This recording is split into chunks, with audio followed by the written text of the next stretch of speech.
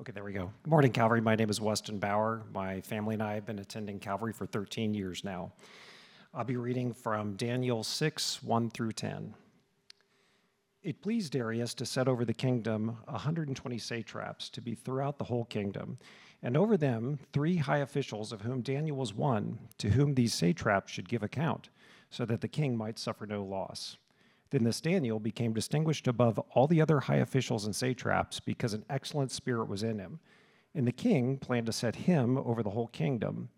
Then the high officials and the satraps sought to find a ground for complaint against Daniel with regard to the kingdom, but they could find no ground for complaint or any fault because he was faithful and no error or fault was found in him. Then these men said, "We shall not find any ground for complaint against Daniel unless we find it in connection with the law of his God." Then these high officials and satraps came by agreement to the king and said to him, "O King Darius, live forever.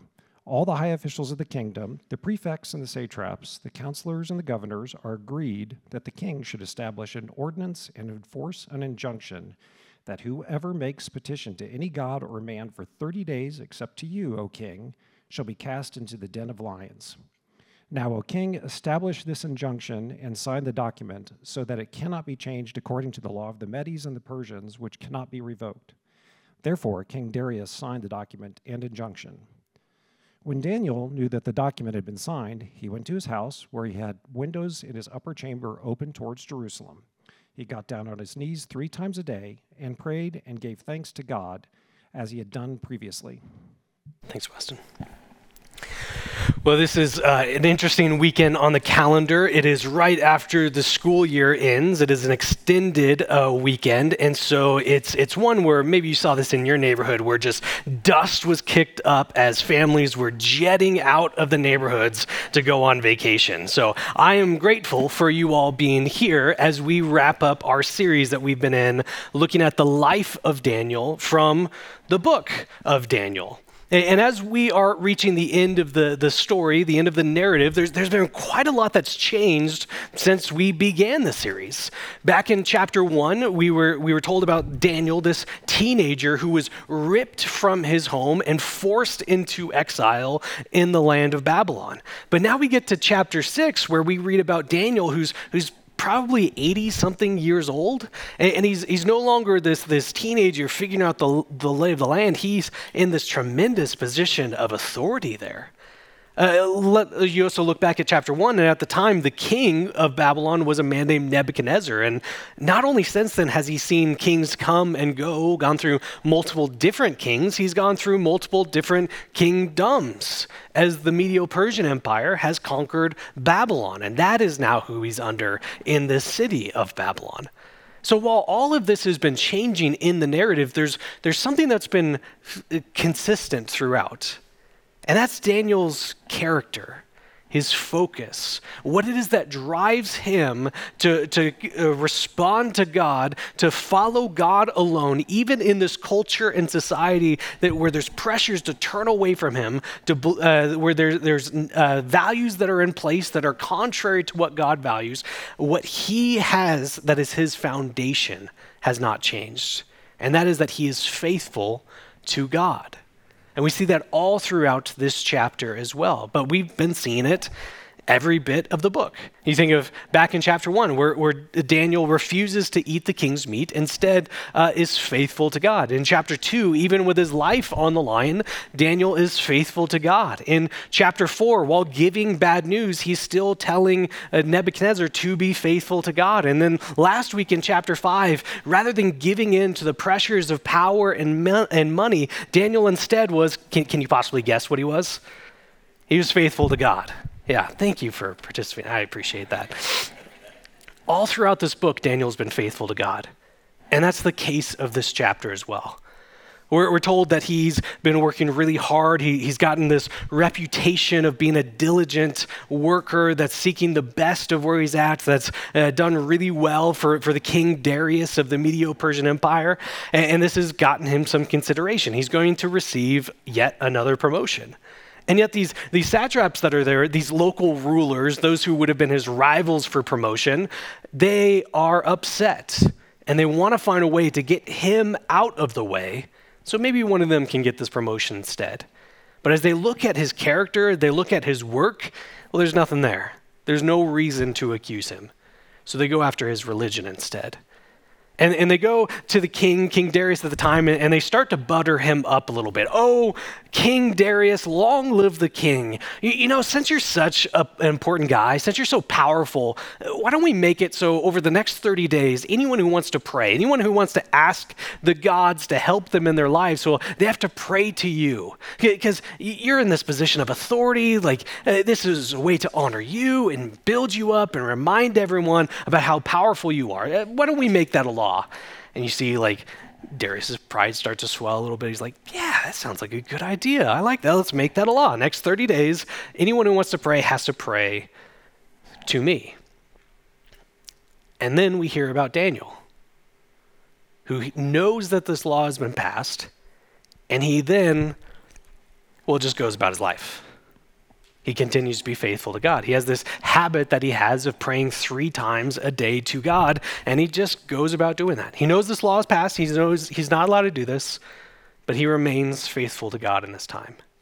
And because he's developed this habit, because he's known for praying in this way, these satraps come and they catch him in the act, and so they rush off to the king. And then they start with this annoying feigned ignorance. You ever have those moments where someone is pretending not to know something and you're like, I know what you're doing and it's irritating. Well, they do that here. And they go to the king's we're having a real hard time remembering. Wasn't there a law that you passed? Something about praying only to you for the next 30 days, and anyone who breaks that law, they get thrown into a lion's den. And Darius, not sensing the trap, he says, yeah, of course, that's a law. We've written it. Laws can't be changed. That was a thing back at the time. If kings could change law, then it made them look incisive, or they didn't know what they were doing, and they're supposed to have all this authority and power, and if they're wishy-washy on things, they don't really look powerful. So they made it a law that no one can change laws, which is great, except for if you run into issues where you want to change the law and it just goes into all these problems. But yes, that's the law. You have to pray to me. Anyone who doesn't, thrown into a lion's den, no one can change that law.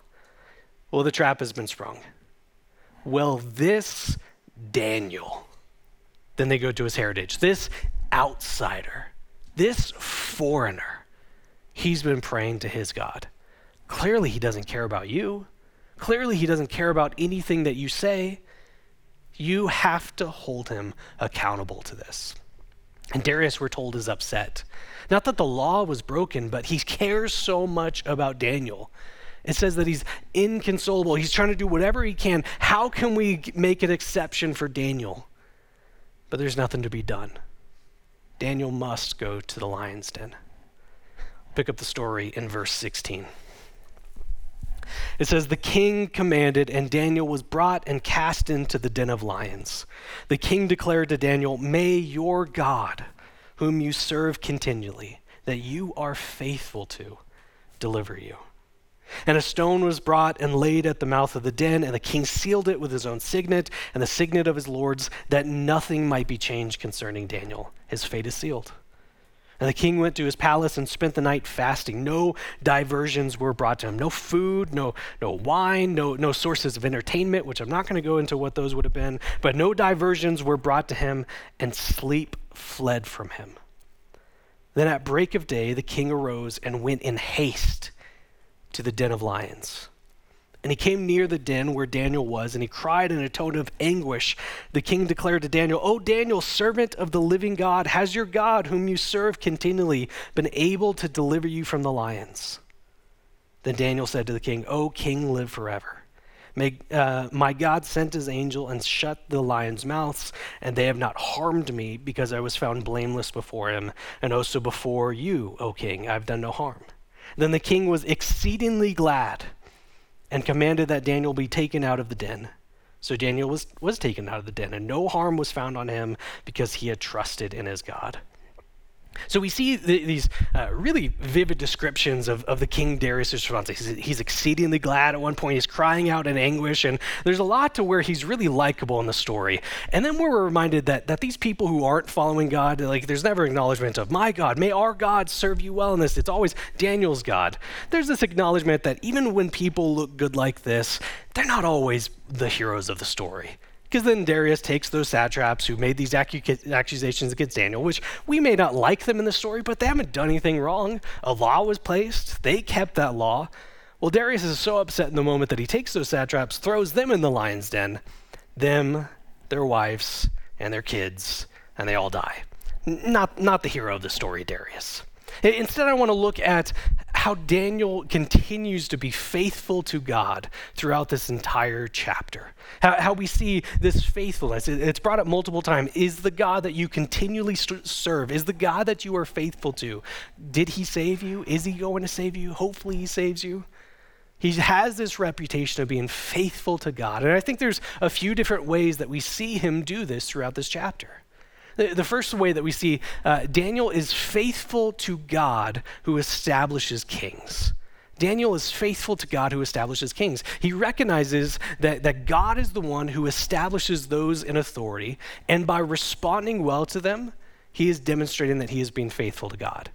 Because you think about how that chapter started off, which Weston read for us. It talks about how he's got this great spirit inside of him, how he's working hard, how he's doing all this that's great for Darius. Darius isn't losing any money for him. He's doing so much to show respect and care and support for this king that is in place.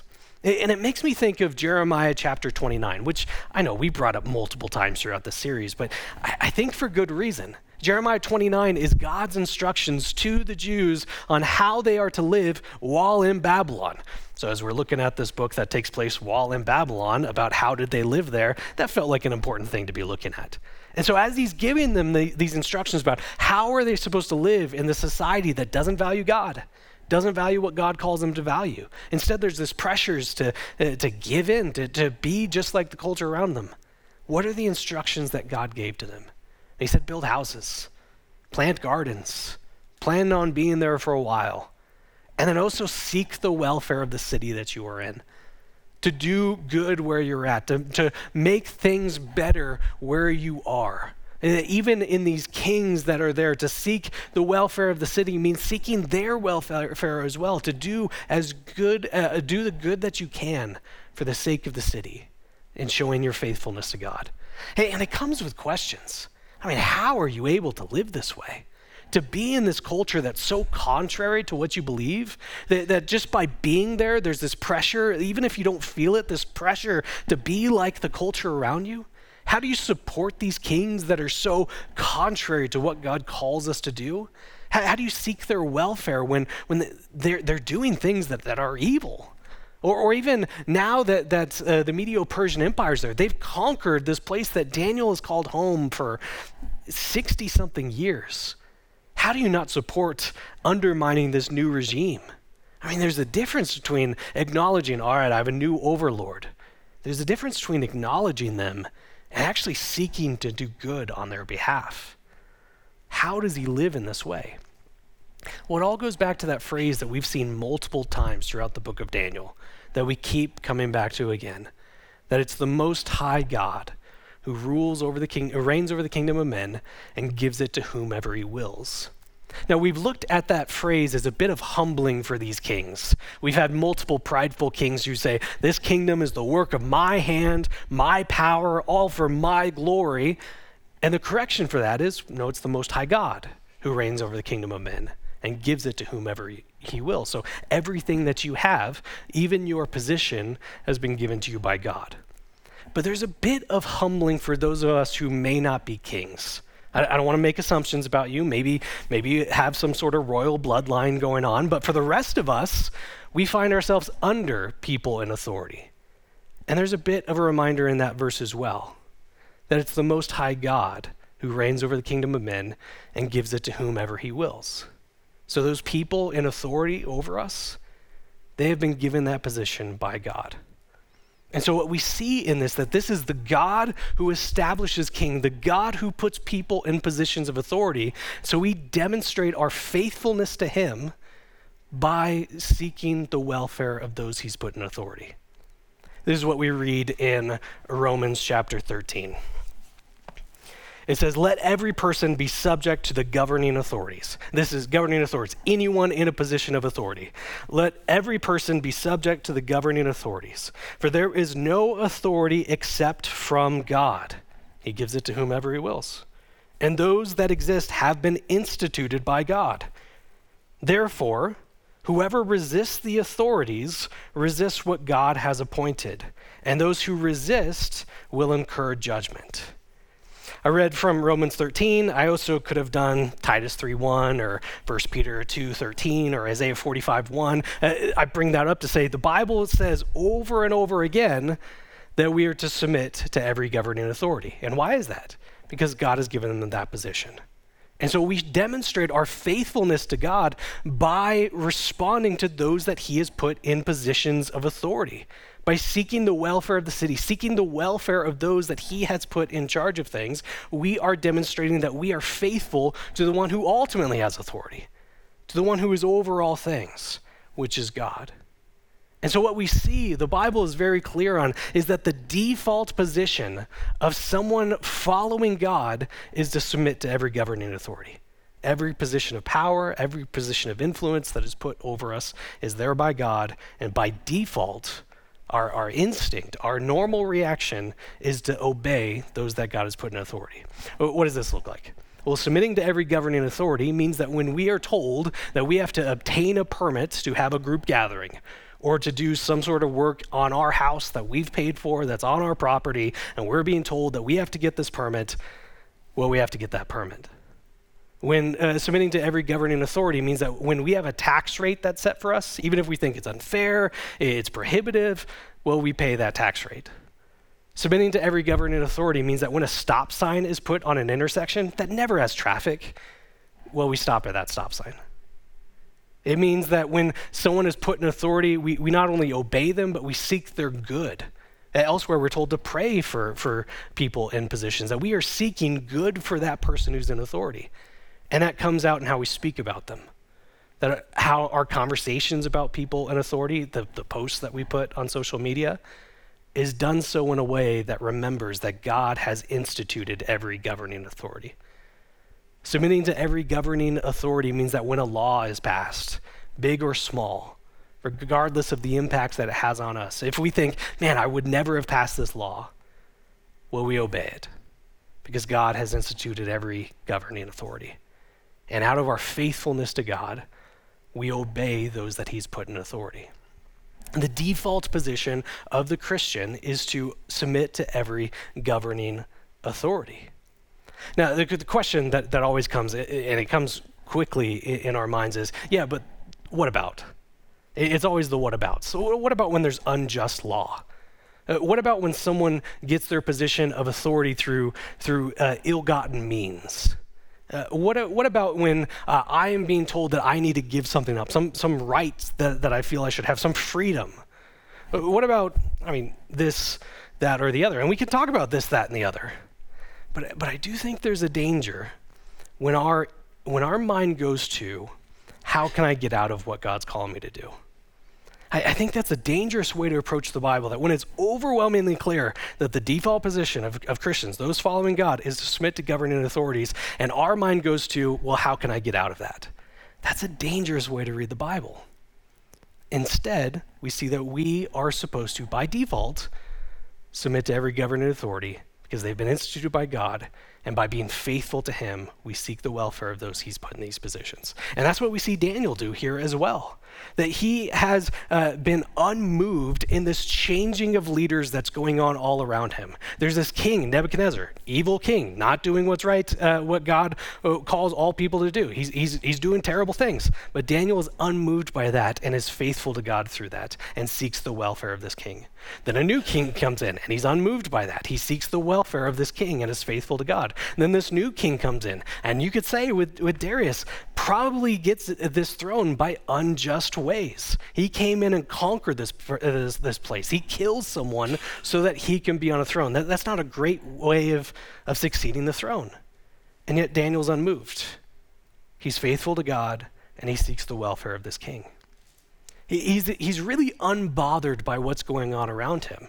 That his eyes are so focused on being faithful to God that what's going on in this kingdom doesn't rattle him, doesn't shake that. He just continues plowing ahead in faithfulness to God. But he's an unbothered participant in public life. That he also doesn't retreat from what's going on. That he goes with the punches, but he's also still there. He's still part of the city. He's still seeking its betterment on its behalf. In the midst of this place where there are laws that are passed that are wrong, that there are kings who probably shouldn't be on the throne, Daniel's this unbothered participant in public life who is constantly faithful to God. And he demonstrates that by submitting to these governing authorities who have been instituted by God. But there is an endpoint to that. And we needed to do that background because, as I said, so often we try to get to that endpoint. While Daniel is faithful to God, who establishes kings, ultimately, he is faithful to God rather than kings.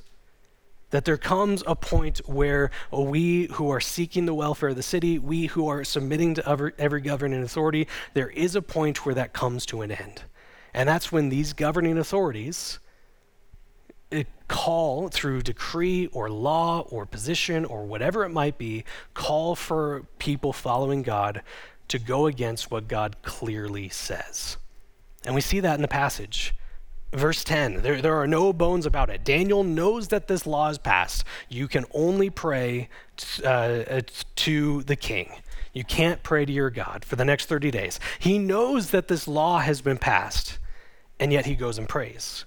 He knows that there's a window in his house. He doesn't look up and he sees a face out there. He's like, I forgot about the blinds again. This also isn't an accident. Like, I've had this habit for a while. I forgot about the change. I'm so sorry. He's praying 3 times a day.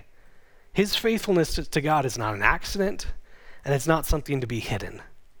He instead embodies what we read about in Acts 5:29, where the disciples are on trial and says, decide for yourself what's right. Should we be faithful to men or faithful to God? Decide what's right for you, but we will be faithful to God rather than men. That's Acts 5:29. And that's what Daniel demonstrates here, where there is this law that's put in place that calls him to go against what God clearly calls for him to do. He's going to be faithful to God rather than men. And that's where we get to the exceptions of what we see the Bible call us over and over to do, to submit to every governing authority. In those places where there is a law or decree or something passed or something in place that calls us to go against what God clearly calls us to do, well, Acts 5:29, we must obey God rather than men. We see Daniel do that here. Rather than giving his prayers, his allegiance, his affection, his worship to anything other than God, he's faithful to God. Famously, we see it in Germany during World War II. Corrie ten Boom was hiding Jewish people during the Holocaust because she recognized that God's law calls for us to preserve life and sees the value that God has put in every single person.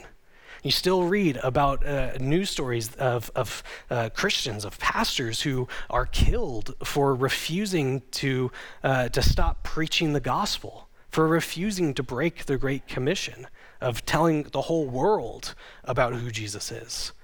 In all of these instances, these are people who are called to submit to all governing authorities, and yet the point where that stops is when those governing authorities call for us or call for Christians to go against what God clearly says. Now, here's the thing with that. That doesn't mean that we ever talk ill about people. That even, we see it in chapter 1, even as Daniel's going against the king, he's asking permission, he's being polite, he's being held accountable in that time. This doesn't mean that there's ever a time where, I get to go against you now, yes! There's no delight in this moment. There's no wishing ill towards others. It also doesn't mean that we spend time trying to find loopholes of where is the exception that I can get out of following God's law. It also doesn't mean that we're always rescued from the consequences of this. That by going against governing authorities because we're faithful to God means that there might be repercussion from those governing authorities. Not everyone is rescued from a lion's den. But instead, what we do in this moment is we recognize that it's only God who's worthy of being faithful to. Only God who has all authority. Only God who is most high. Only God that gives us better promises. And while we might not be rescued from lions' dens, we know that his promise is true, that he will rescue us from the one who ultimately seeks to devour. Daniel is faithful to God as well through constant prayer. That he has developed this habit, that this is what he's known for. He's praying to God 3 times a day, and that is how he's able to get caught here. They know just the thing that's going to get him in trouble, go against his religion. He has this reputation. He is known by being a man of constant prayer. What I think is fascinating, though, while we have Daniel chapter 6 here, which is probably the most famous chapter in the entire book, one of the most famous stories throughout the Bible, Daniel in the lion's den, none of this happens if it's not for all of the unwritten chapters that come before it. Because when we read Daniel 6, chapter 10, this is what it says. When Daniel knew that the document had signed, he knew that this law was passed. He went to his house where he had windows in his upper chamber open towards Jerusalem, and he got down on his knees 3 times a day and prayed and gave thanks before his God as he just started doing this very day. No, of course that's not what it says. As he had done previously. Daniel chapter 6 happens because of all the unwritten chapters of his life that came before it. Every day that's not so dramatic. Every day that where he's not rescued from a lion's den, he is there faithfully praying to God. This habit that he's demonstrated, the rescue that happens in Daniel chapter 6 is because he had developed this habit of constant prayer. And maybe you're like me and I constantly, maybe not constantly, probably constantly. I have these images at least of doing these incredible things for God. These images that come to my mind where something's going to happen. Maybe I am faithful to God to a lion's den and then he rescues me and thousands of people flock to following God because of my faithfulness. And then I think of the fact that how cool of a story, a dream that might be to have. Am I developing those habits of faithfulness now? Because if I'm not doing those unspoken chapters like in the life of Daniel, if I don't have this habit of constant reliance on God, constant prayer, living as he's called me to do, why on earth should I expect that when things become difficult? And so this leads to a little bit of inventory for me. Am I known for a habit of prayer like Daniel was? Not so that I could boast, not so that other people can look at me and I look particularly holy, but from the fact of what we see in Daniel. Am I known to be this reliant on the God of all things for all things? Am I this predictable in my faithfulness that I can get caught in it, for good or for bad? I also think that this habit, this faithfulness demonstrated through constant prayer is how Daniel is able to navigate those 2 points that we've already made. The Bible calls for us to submit to all governing authorities. It also calls us to obey God rather than men. That is a tough tension to maintain at times. We will feel the pull to go one way or the other. Maybe we just ignore what's going on all around us. That we aren't concerned about what's going on in this world. But that misses the call that God gives us to seek the welfare of the city, to tell the world about the gospel, and we're missing parts of what God calls us to do in that moment. Or the other part is maybe we try to find those places that we can avoid listening or obeying to what the government's told us to. So what's our reaction in those moments? Is it defensiveness? Is it outrage? Is it blind acceptance of the world around us? Those seem to be hollow options. So instead we see Daniel's reaction, which is prayer. He hears this law is passed and he immediately starts praying. Do we turn to the God of all things for all things like this? Are we known for our prayer in these moments? Here we see Daniel is faithful to God, which is demonstrated through his constant prayer.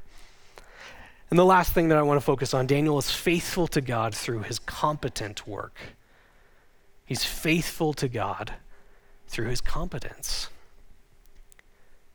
As we think about what was said about him in the beginning, that he's got this great spirit within him, he's doing all this incredible work, that he's diligent, he's working as well as he can, and then we get the complaint that's made against him by these men who's trying to accuse him in some way. This is what it says in verse 5. It says, "And these men say, we shall not find any ground for complaint against this Daniel." We keep looking at his character. We keep looking at his work, and there's nothing there. There's no skeletons, there's no day that he's slacking, there's nothing in his work. Unless we find it in connection with the law of his God. So here we have these kings come and go, and yet Daniel is faithful to the work that's been given to him. That he seeks to do as well as he can for the good of the city, for the good of those kings that are in place above him. I think it's fascinating that as we read through these 6 chapters, through 3 different regimes, King Nebuchadnezzar, Belshazzar, and now Darius, and through 3 different regimes, Daniel receives promotions and commendations. It's pointing to the fact that he's given this work, and so he's seeking to do as good as he can in there. We can notice that even in just the reactions to Daniel in this book. These satraps looking for a reason to accuse him, and they find none. His work has been so competent. Darius and his reactions about Daniel is fascinating. He is devastated, inconsolable when Daniel's going to have to go to the lion's den. He is overjoyed when he's rescued. And why is that? Why does he care so much about this man? The only reason we're said is because of the nature of how he's worked, how much of a support he's been to Darius, how he has been faithful and diligent in working in what's been given to him, to doing as well as he can with what's been handed to him. And it's this reminder that God has all of us where he wills, that in the city that we live in, is because God has us in that place. The neighborhood that we're in, surrounded by those particular neighbors, is because we have the God who's in control of all things. The place of work that we find ourselves is because God has us in that place. And so wherever it is that we find ourselves, we demonstrate our faithfulness to him by seeking to work as competently as we can, as well as we can through his empowerment for his glory, in the hopes that others might see him and know him. This accusation about Daniel was there. There's nothing that we could find in his work, and so we need to attack his religion instead. But it seems like the opposite might be true in our society now. That you tend to hear people speak against the evils of religion, about how the ills that are there because of religion, when there is a reason to. You hear about the evils of Christianity when these stories of abuses come out. You hear about how dangerous and harmful following Jesus is when you see the price tag of a pastor's private airplane. In these moments where the church is failing to be competent, failing to do what it's called to do, that's when you hear some of these evils of Christianity. But it's much more rare, I mean, sometimes you do, but it's much more rare to hear all the problems of Christianity. That it seems to dry up when a church is making the news for paying off medical debt, or when Christians are volunteering in a local school because no one else would do it. You tend not to hear about these complaints about Christianity when people are being cared for. But in either way, this goes to the point to where God has us where we will, or where he wills. And we are called to seek the welfare of the city. And as we are working, whether it's in our place of employment, in our neighborhoods, wherever it might be, as we are seeking to do as well as we can, that is a time that is for the glory of God, out of faithfulness to him, in a time that we hope others might turn to him as well. Which gets us to where I want to leave our time this morning. We've had this series where we are looking at the life of Daniel as he's living in this culture that doesn't value God or what God calls us to value. How does he remain faithful? How is he an example of what we've called the series, winsome living? How does he live in a way that is both for the glory of God and in a way that might help others turn to this God as well? And there are some ways that we can learn from that. I mean, we just went through them.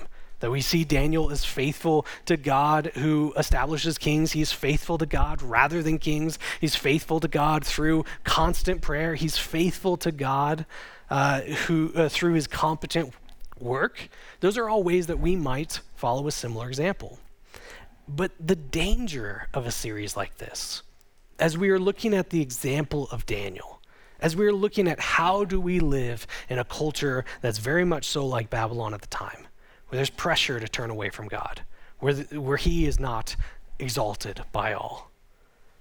The danger of a series like this, as we are looking at how Daniel is faithful to God, is that we might miss the God that Daniel's faithful to. And yet he has been the emphasis of this entire book. God has been the focus time and time again all throughout Daniel. You even look at why was Daniel rescued? Why is it said that he was pulled out of the lion's den unscathed? Look at Daniel 6:23. It says, "Then the king was exceedingly glad and commanded that Daniel be taken up out of the den. So Daniel was taken up out of the den, and no harm was found on him because he had trusted in his God." It says nothing about his constant prayer life. It says nothing about how he was just better than everyone else. He was more gifted. It says nothing about how incredible of a character he had. It was all about his God. That why was he rescued while others are not rescued from lion's den? It is because God decided to work in this time, solely because of him. The focus is on God. You see that as well about how the chapter ends. Darius, this king who's not following God himself, ends the chapter by giving this praise about God. This is what he says in verse 26. He says, "I make a decree that in all my royal dominion, people are to tremble and fear before the God of Daniel." Would love it if he said, "before my God." Doesn't get there though. Before the God of Daniel. But what does he say about this God? He is the living God, enduring forever. His kingdom shall never be destroyed. His dominion shall be to the end. He delivers and rescues. He works signs and wonders in heaven and on earth. He who has saved Daniel from the power of the lions. We see in this, as we've been focusing on how Daniel has been faithful to God all throughout the chapter instead, we see that the nature of this God, that Daniel has been faithful to the God who delivers.